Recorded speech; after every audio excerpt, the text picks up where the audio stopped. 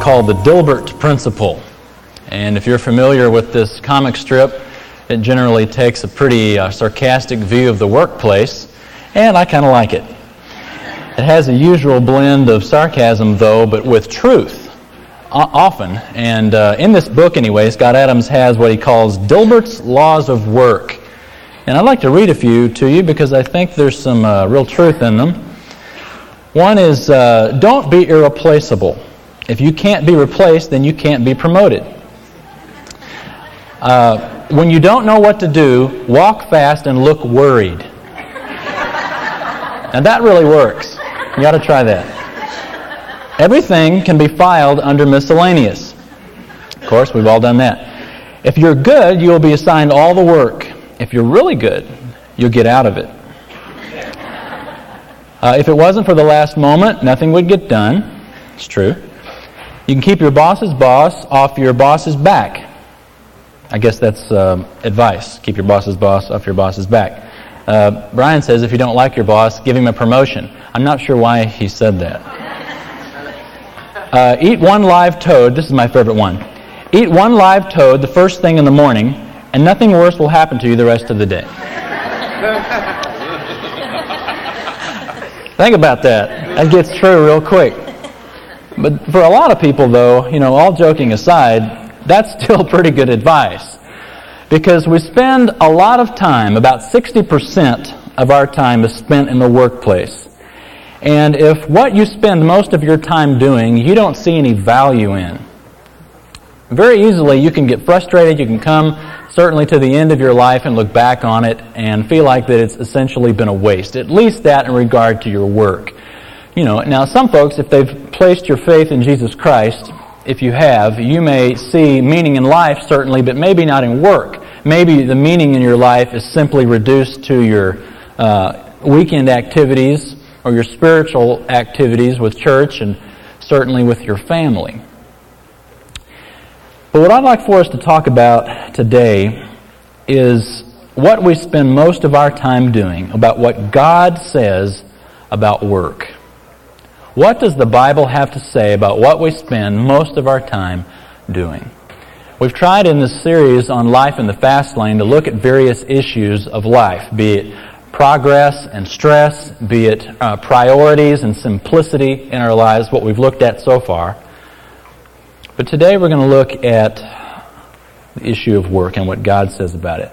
But first of all, I want to tell you we're going to be skipping around quite a bit in the Bible. So I want to invite you just to look at the screen, just to kind of simplify it rather than trying to chase me through your Bible.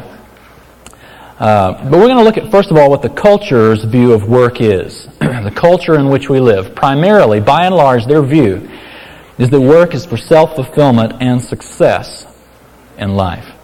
Now, Solomon tried this, and this is his conclusion. Ecclesiastes 2, he said, "Yet, when I surveyed all that my hands had done, and what I had toiled to achieve, everything was meaningless, a chasing after the wind. Nothing was gained under the sun." William Willimon said that making a life is more significant than making a living. Now, I agree with that statement insofar as it refers to the attitude that your living is your life. If your living is your life, then I think you can very quickly come to Solomon's perspective that it's meaningless, or as another translation says, it's vanity. It's a waste of time. Because if you're trying to find meaning in doing things, be it work or anything else, particularly work here today, so many of us see our value in work. You can quickly become discouraged because you can't ever fill that contentment. You can't ever have an ultimate contentment in your life through doing things. You've got to continually do stuff. There's never a final satisfaction to any one thing you do if your life is not centered around God. And I think that's the distinction that makes this a healthy view versus the one that our culture has that leaves God out of it, and work is simply almost your God. It's almost your idol. And that it is your self-fulfillment and success in life. And ultimately, if that's the case, it's futile and it's meaningless. But I think that there can be an element of health in this view. I think it was USA Today that reported a poll that was done last year where 70% of people that were polled said that they associate success with how well they do their job. Now again, I think there is some measure of health in that opinion, as long as your life is not completely your job. As long as ultimately it is God, and you see yourself, as we're going to see, serving God through your job. Otherwise, as Solomon says, it's vanity. So that's one end of the culture spectrum of becoming so, I may get excited here and knock this thing way over, of being so focused on work as your God. The other end of the seesaw, you might say, goes to the other end, and this is something that the church also shares with the culture. And for that reason, we're going to call this the church's wrong view of work. And that is that work is a necessary evil to make money. The Wall Street Journal reported more than 1,200 business students in 10 nations were asked, and they said, almost half of them, 45%, said that their chief goal in life is to find a rewarding existence outside of work. In other words, they saw that their work contributed very little to their feeling of contentment in life. See, that's completely opposite scale. You've got the folks that the work is their life, and you've got the folks that say, no, work is just a job. It's just a paycheck. It's just a place I go because I'm in debt and I have an obligation. It's just a place I go to meet my needs. There is no real significance in my work. And some of us in the church have latched on to this, that we look at work as just a necessary evil for money. But I think that it's healthy to have a little bit better perspective than that, or I should say a little more fuller perspective than that. Because certainly that's true, we go to work to make money, but there's more to it than that makes it not the necessary evil. There was an oil company some time ago, the Standard Oil Company was going to expand into Indonesia, and they needed to try to find a manager to take care of their affairs over there. And it just so happened the guy most qualified to do this was a missionary. And so they approached this guy and they said, look, we'll give you X amount of money. It was a huge salary if you'll go over there to Indonesia and manage our company. And he turned them down right there on the spot. So they offered him more money, turned him down. He said, look, if the money is not big enough, just name your price and we'll pay it. And he says, it's not that the money is not big enough. The missionary said, the job's not big enough. Initially that sounds real noble, doesn't it? The idea being, well, I would not stoop to being over an oil company when I could be a missionary. Initially, and many in the church have bought into this kind of attitude, that the value that we have in our work is a necessary evil for money. And also, another error that the church has is that it's a necessary evil for ministry. And here's where it gets real sticky. Because this guy, this missionary, I think, is one of many folks that have fallen into the, I think, of the deception that work in the workplace or the secular workplace is irrelevant. That you may be a Christian, but you're not really serving the Lord unless you're not really serving the Lord except when you are within the confines of the church, or you're doing something for the church, or that directly benefits the church. You're not doing something that's valuable. And I think that's such a deception. The thought being, if a missionary focuses on eternal things, but me, I just crank out, let's say, an editor of a newspaper. I just crank out newspapers. They read it and they trash it. There is nothing lasting to my work. And often in that kind of a mentality where you have a secular job and you're producing things that ultimately are consumed, and you can feel like you're on this little treadmill like a rat, and ultimately your job has no value. It's easy to feel that way. But I think that is not what the Bible teaches us that we're to feel about our jobs. Even if it is something you produce is consumed and you have to do it all over again. Why?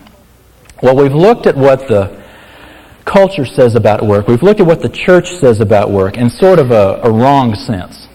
But now let's look at what the Creator says about work and round out what is incomplete about this view, the wrong view of the church that I have mentioned here for you. The Creator's view of work is that it's valuable because God worked and He told man to work. In Genesis chapter 2, we're told the first 2 verses, "Thus the heavens and the earth were completed, and all their hosts, and by the 7th day God completed His work which He had done." God worked. Down in verse 15 it says, "Then the Lord God took the man and put him into the Garden of Eden." For what purpose? To cultivate it and keep it. God gave a job to mankind before there was sin. And that job was to work. Many times we will look at the jobs that we do, and because they apparently only have temporary value, we compare them to those involved in, let's say, full-time Christian work. We'll say, well, their job is much more valuable to the Lord. It's certainly much more relevant to the cause of Christ than my job is. Mostly because you look at the temporary versus the eternal. There's a song that is popular in churches that goes, "Turn your eyes upon Jesus, look full in His wonderful face, and the things of earth will grow strangely dim in the light of His glory and grace." Now, if what you mean when we sing that is that the things of earth being the things of earth that are sinful, I am ready to sing right along with you. But if the things of earth that God has created to be good, then I'm not so sure I want to sing the song. Because work, family, the list just goes on. The things that God has intended to be a blessing and to be good things are things that we can keep our eyes on as well. Now, if you're going to say that something has to be eternal to have value in the eyes of God, what you produce in your job is what I'm speaking of, then you have to say that what God created, the heavens and the earth, that has no value. Why? Because it's temporary. The heavens and the earth that God made are temporary. One day they will flee from His presence, Revelation tells us, and He will make a new heaven and a new earth. Now, nobody's going to say that anything that God didn't have value, right? And yet you say that the work you do, even though it's consumable, even though it doesn't give any kind of apparently eternal value, that it doesn't have value. That's not right. Because the work that God did had value. I think the problem that we often stumble into is we compare time to eternity and we measure its value by how long they last. Time, obviously, compared to eternity is just a blip. You know, even the thousands of years that mankind has existed. In light of eternity, you compare it how long it lasts, it's just a blip. In our lives, a mere 80, 100 years, perhaps, is even an even quicker blip than that in the span of eternity. But I think the problem, though, is we compare things that are not meant to be compared, time versus eternity, as opposed to what is important. Let me explain. Because if that moment in time determines your eternity, then all of a sudden that moment in time becomes very important, doesn't it? Very important. Yeah, eternity may last forever, but what determines where you will spend eternity, in heaven or hell? Whether or not in time you have placed your faith in Jesus Christ who died for your sins. So all of a sudden time takes on a whole new meaning, doesn't it? Very important. What determines whether you as a Christian, the level of rewards that you receive in heaven? We talked about this last week. It depends on your faithfulness in doing a quality job as a believer. What determines, we don't know that we've talked about this recently, but it's true, what determines the level of punishment in hell depends on the kind of life you live. You may go to hell and have just a little less hot spot than Hitler, perhaps. It is a matter of this life that determines eternity. That's my point. There is value in this life. So, what is the value then in the work that God did? What's the value then in the work that He gave Adam to do? And for that matter, what's the value in the work that you do every single day? The value is in that for which it was created, meaning time. It is valuable for this life. Therefore, to God, it has value. just like He created the heavens and earth to serve time. When time is gone, they won't need it anymore. Same with us. Our jobs, by and large, we have to continue to do over and over. Mine is not excluded. I doubt there's one of you that can stand up and reproduce a sermon that I've said. I doubt I could. Okay? We have to keep going through it. It is a repeatable, in some sense, a futile effort to work if your view is just this earth. And that's Solomon's whole point in Ecclesiastes. But if your view is much bigger than that our time here on earth is affecting eternity and how we will spend eternity, then all of a sudden our time here on earth and the job that we do takes on a much greater significance. God created work before sin was in the picture, but sin did come in the picture now in Genesis 3. If we were to look at the screen at verse 17, you see what happened. God told Adam, "Cursed is the ground because of you. In toil you shall eat of it all the days of your life. Both thorns and thistles it shall grow for you, and you shall eat the plants of the field. By the sweat of your face you shall eat bread till you return to the ground." Now many folks look at this and say that work is a result of the curse. That's not true. Remember, work was around. God commanded that we work before sin came on the picture. All sin has done is make work harder. Notice what is cursed. Cursed is the ground, God told him. Not your work, but your environment for the work. For Adam, it was thorns and thistles. For you, it might be the jerk that sits across from the office that's a real idiot to work with. Sin has affected your environment that makes work more difficult. Work is still just as noble, it's still just as good in the eyes of God, but sin has made it more difficult. In a sense, it's like sex. Everybody all of a sudden got my attention. In that it's a very good thing. God created it to be good, right? But sin, in the hands of sinful men, can take what God intended to be good and can turn into a very evil activity. It's intended to be good. There is a good expression of it here on earth, but there's also a very evil expression in the hands of sinners. It's the same with work. God intended work to be good. God intended work to be satisfying to us, but there's also a very evil effect of work on us. Work is valuable, even though the product of your hands might be temporary. Even though let's go with the newspaper thing again. You create a newspaper every day, and yet it's got to be trashed. Where is the value to that? Because you are meeting a legitimate need of people in the image of God. And while the product of your hands might not be eternal, those who benefit from the product of your hands are eternal. That is, people in the image of God. And that kind of brings us to the next point, the Creator's view of work. That work is instrumental for fulfilling God's will in the world. That's why, for example, the Bible calls the police ministers of God. You ever thought about that? You see the buzzing lights behind you, you think, oh, praise the Lord, here comes a minister. Is that what you think? No. But the Bible calls them ministers of God. Now, why are they ministers of God? Not because they give sermons. Okay, they're ministers of God because their so-called secular jobs are fulfilling God's will in the world to keep law and order. All right? It's true. This is why they're called that. They are servants of God for our good. All of us in our so-called secular jobs are servants of God for the good of eternal mankind. There's a couple of other real obvious reasons we work. If you look at the screen at 2 Thessalonians chapter 3, verse 10. Paul says, "For even when we were with you, we used to give you this order. If anyone will not work, neither let him eat. For we hear that some among you are leading an undisciplined life, doing no work at all, but acting like busybodies. Now such persons we command and exhort in the Lord Jesus Christ to work in quiet fashion and eat their own bread." Very next book, 1 Timothy, teaches us a very similar thing. Chapter 5, verse 8. "But if anyone does not provide for his own, and especially for those of his household, he has denied the faith and is worse than an unbeliever."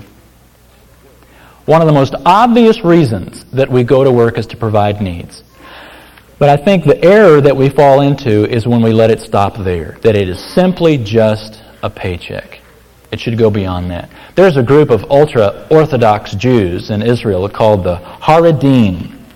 And these guys sit around and they read the Bible, the Old Testament, all day long. They study it. And they feel like that is their job. And they are willing to let their families essentially go into poverty. Most of the Haredim families in Israel are on the poverty level and are fed through the welfare of the government. You know, but when I read the Bible, I see it telling me that we are to get out and work, and that we are to eat our own bread. That one of the reasons God has given us work is to fulfill His will in the world and to meet needs. Be it a newspaper, be it going to work to fill your family up with food and clothes, etc. But there's also another reason that we work. It's not just for our own needs, but also for the needs of other people. Back in the book of Ephesians, chapter 4, it says this, "Let him who steals steal no longer, but rather let him labor, performing with his own hands what is good, in order that he may have something to share with him who has need." Now notice a few things in this. It says, let him labor, performing with his own hands what is good.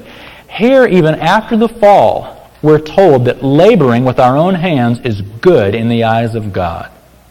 One, it provides our needs, but here in this context, it's good so that we may have something to share, to give.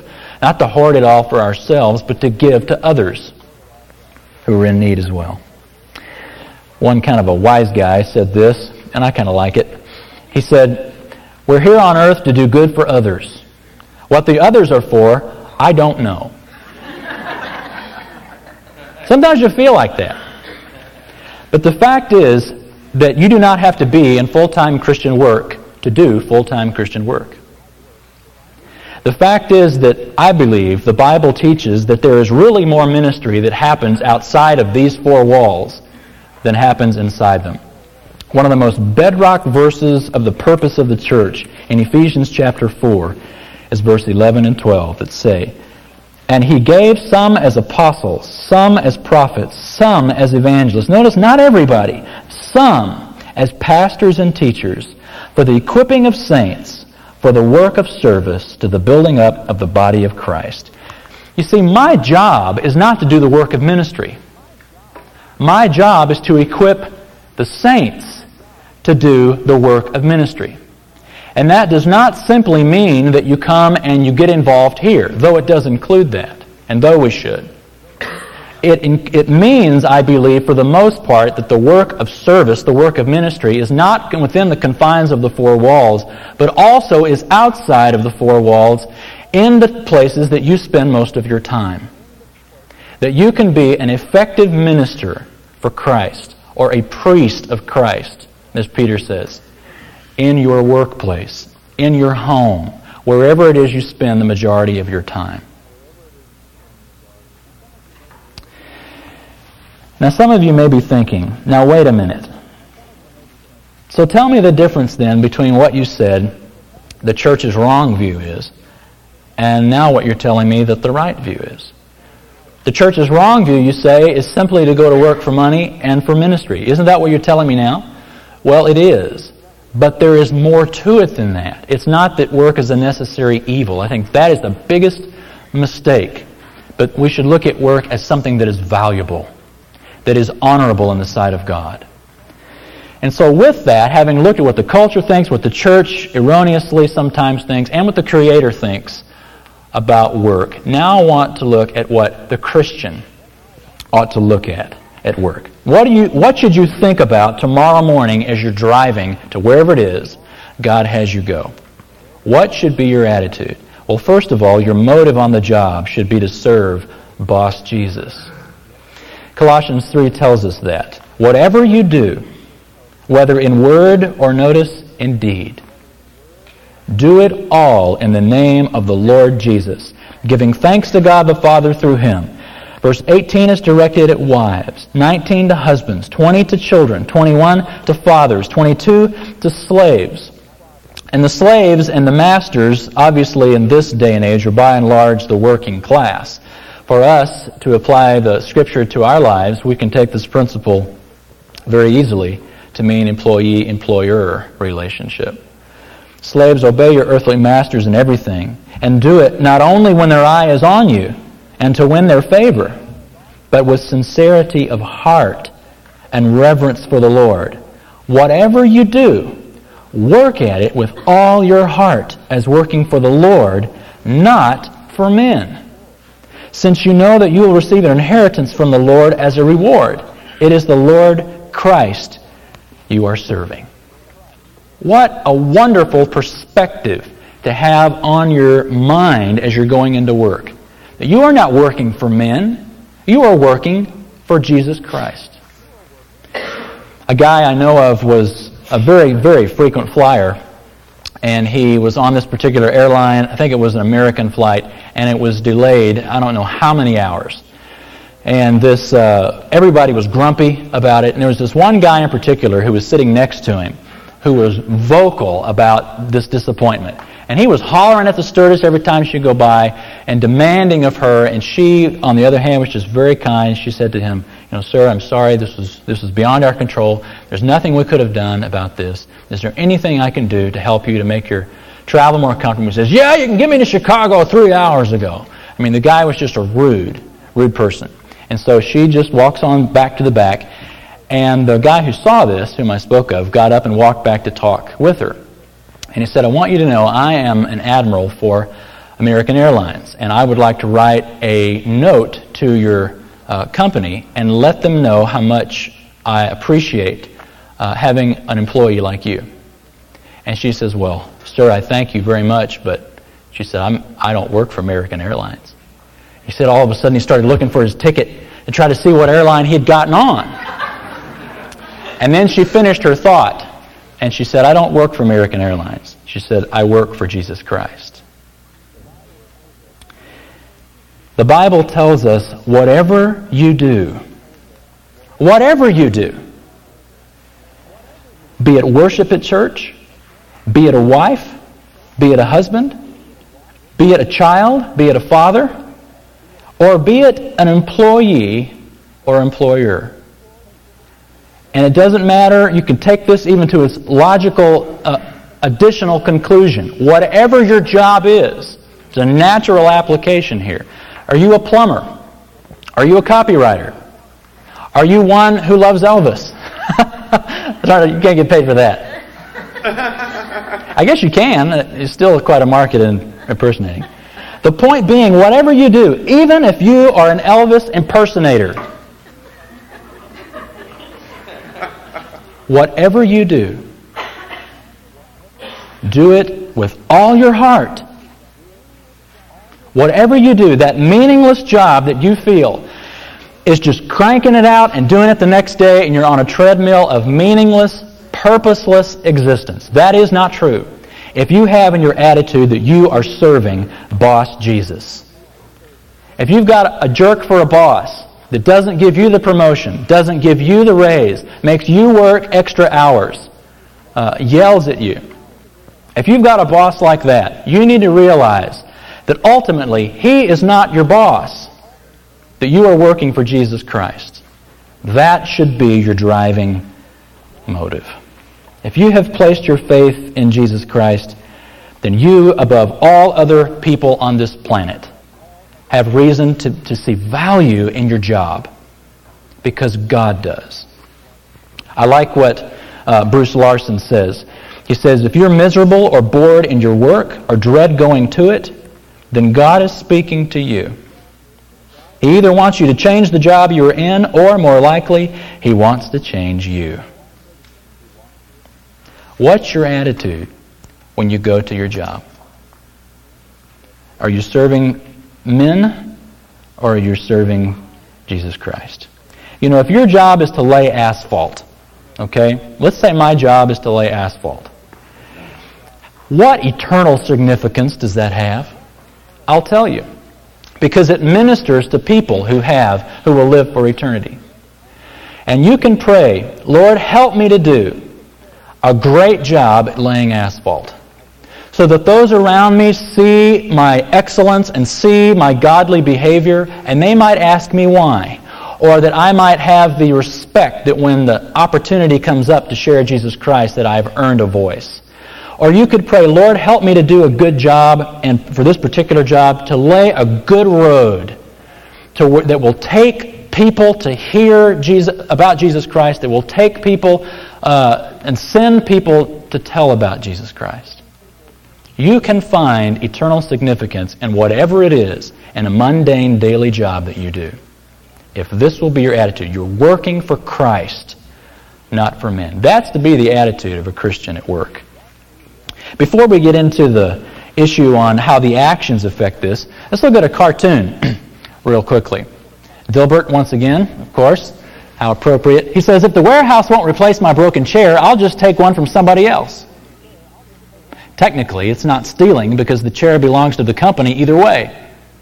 He says, what's the worst thing that could happen? And this little demon behind him goes, hold the elevator, over. What's the worst thing that could happen?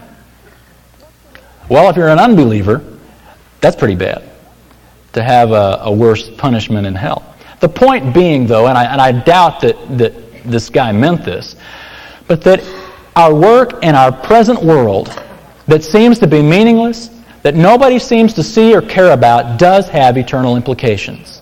Whether you're working in an office like Dilbert, or whether you're laying asphalt, or whether you're whatever it is you're doing, there is eternal significance to it. So the final principle we want to latch on to is that a Christian's attitude toward work needs to be that your integrity on the job should reflect that of Jesus. It's not just that you serve Boss Jesus, but you serve as Jesus, with the integrity of Jesus Christ. 1 Timothy 6 says it this way, let all who are under the yoke as slaves regard their own masters as worthy of all honor. Why? So that the name of God and our doctrine may not be spoken against. If you do not treat your boss with respect, even if he's a jerk, if you do not live in such a manner before people that honors Jesus Christ, then please don't tell anybody that you're a Christian.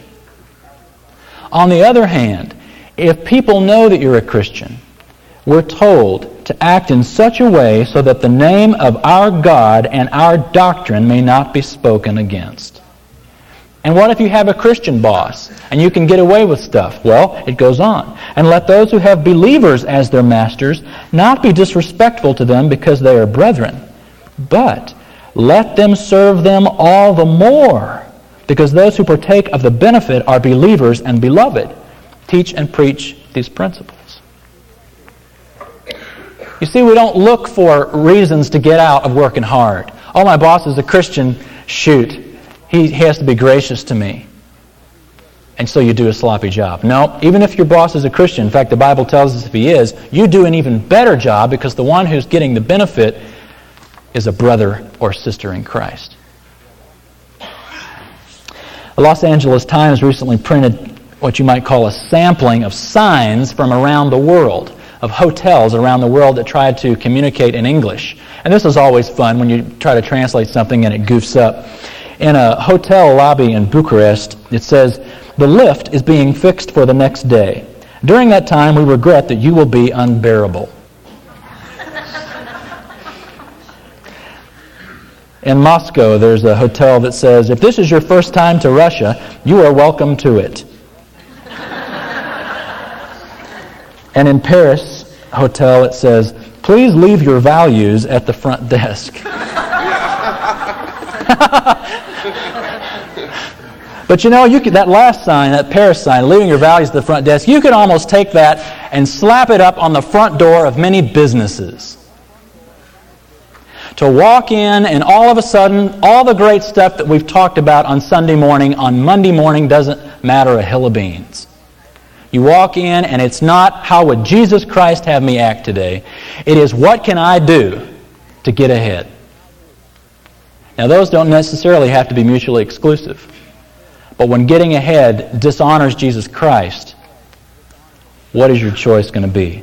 Check your values at the front desk? No. to have integrity on the job, to reflect that of Jesus Christ. Almost half, 48% of American workers admit to unethical actions in their jobs in the last year. And that's just the ones that admit it, 48%. This is stuff like cutting corners on quality or covering up little incidents or lying about sick days, calling in, I don't feel too good, when you want to go fishing. That's the kind of stuff. And what's sad to me, the Gallup organization did a very similar study and found that between those that go to church and those that don't go to church, there was really very little difference in the ethics done on the job. And Gallup is a very reputable survey guy. In other words, I think this is what's happening. At church, we say amen to the values from the Bible on Sunday morning, but then Monday morning we walk in and it's business as usual. That our Christian life doesn't really affect us on the street. It only works here for some reason. And the fact is that Jesus is either Lord of your whole life or He's not. What area, particularly in work, we're focusing on today? Are you holding back from the Lordship of Jesus Christ? Elbert Hubbard said, one man can do the work of 50 ordinary men. One machine can do the work of 50 ordinary men. But no machine can do the work of one extraordinary man. I want to challenge you today to be that extraordinary person. And that extraordinary person is not one that leaps tall buildings in a single bound. To be extraordinary in this culture is just a matter of being like Jesus Christ. You know, Jesus attracted people. He didn't repulse them. Like so many of our culture looks at us at religion, and they don't want to be near us.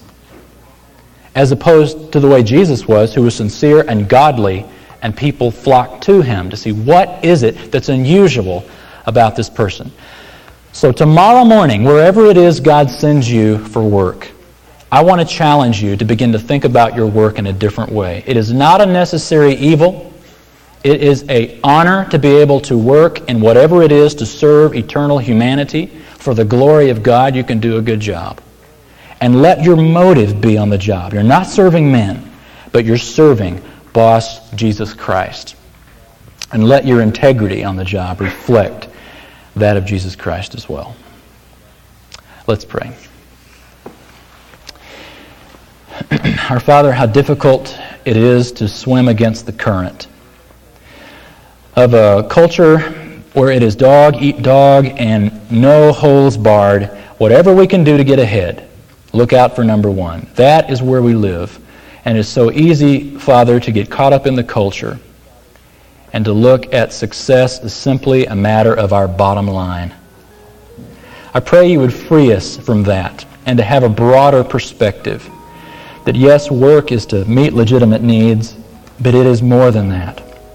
We work for eternal humanity to meet their needs, but certainly, ultimately, we work for the glory and honor of our boss, Jesus Christ, for whom we will one day give an accounting of the quality and the deeds done in the body, whether good or bad. So strengthen us, Lord, today, our minds, that tomorrow morning we might not walk in and check our values at the desk. We pray in Christ's name. Amen. God bless you all. We're dismissed.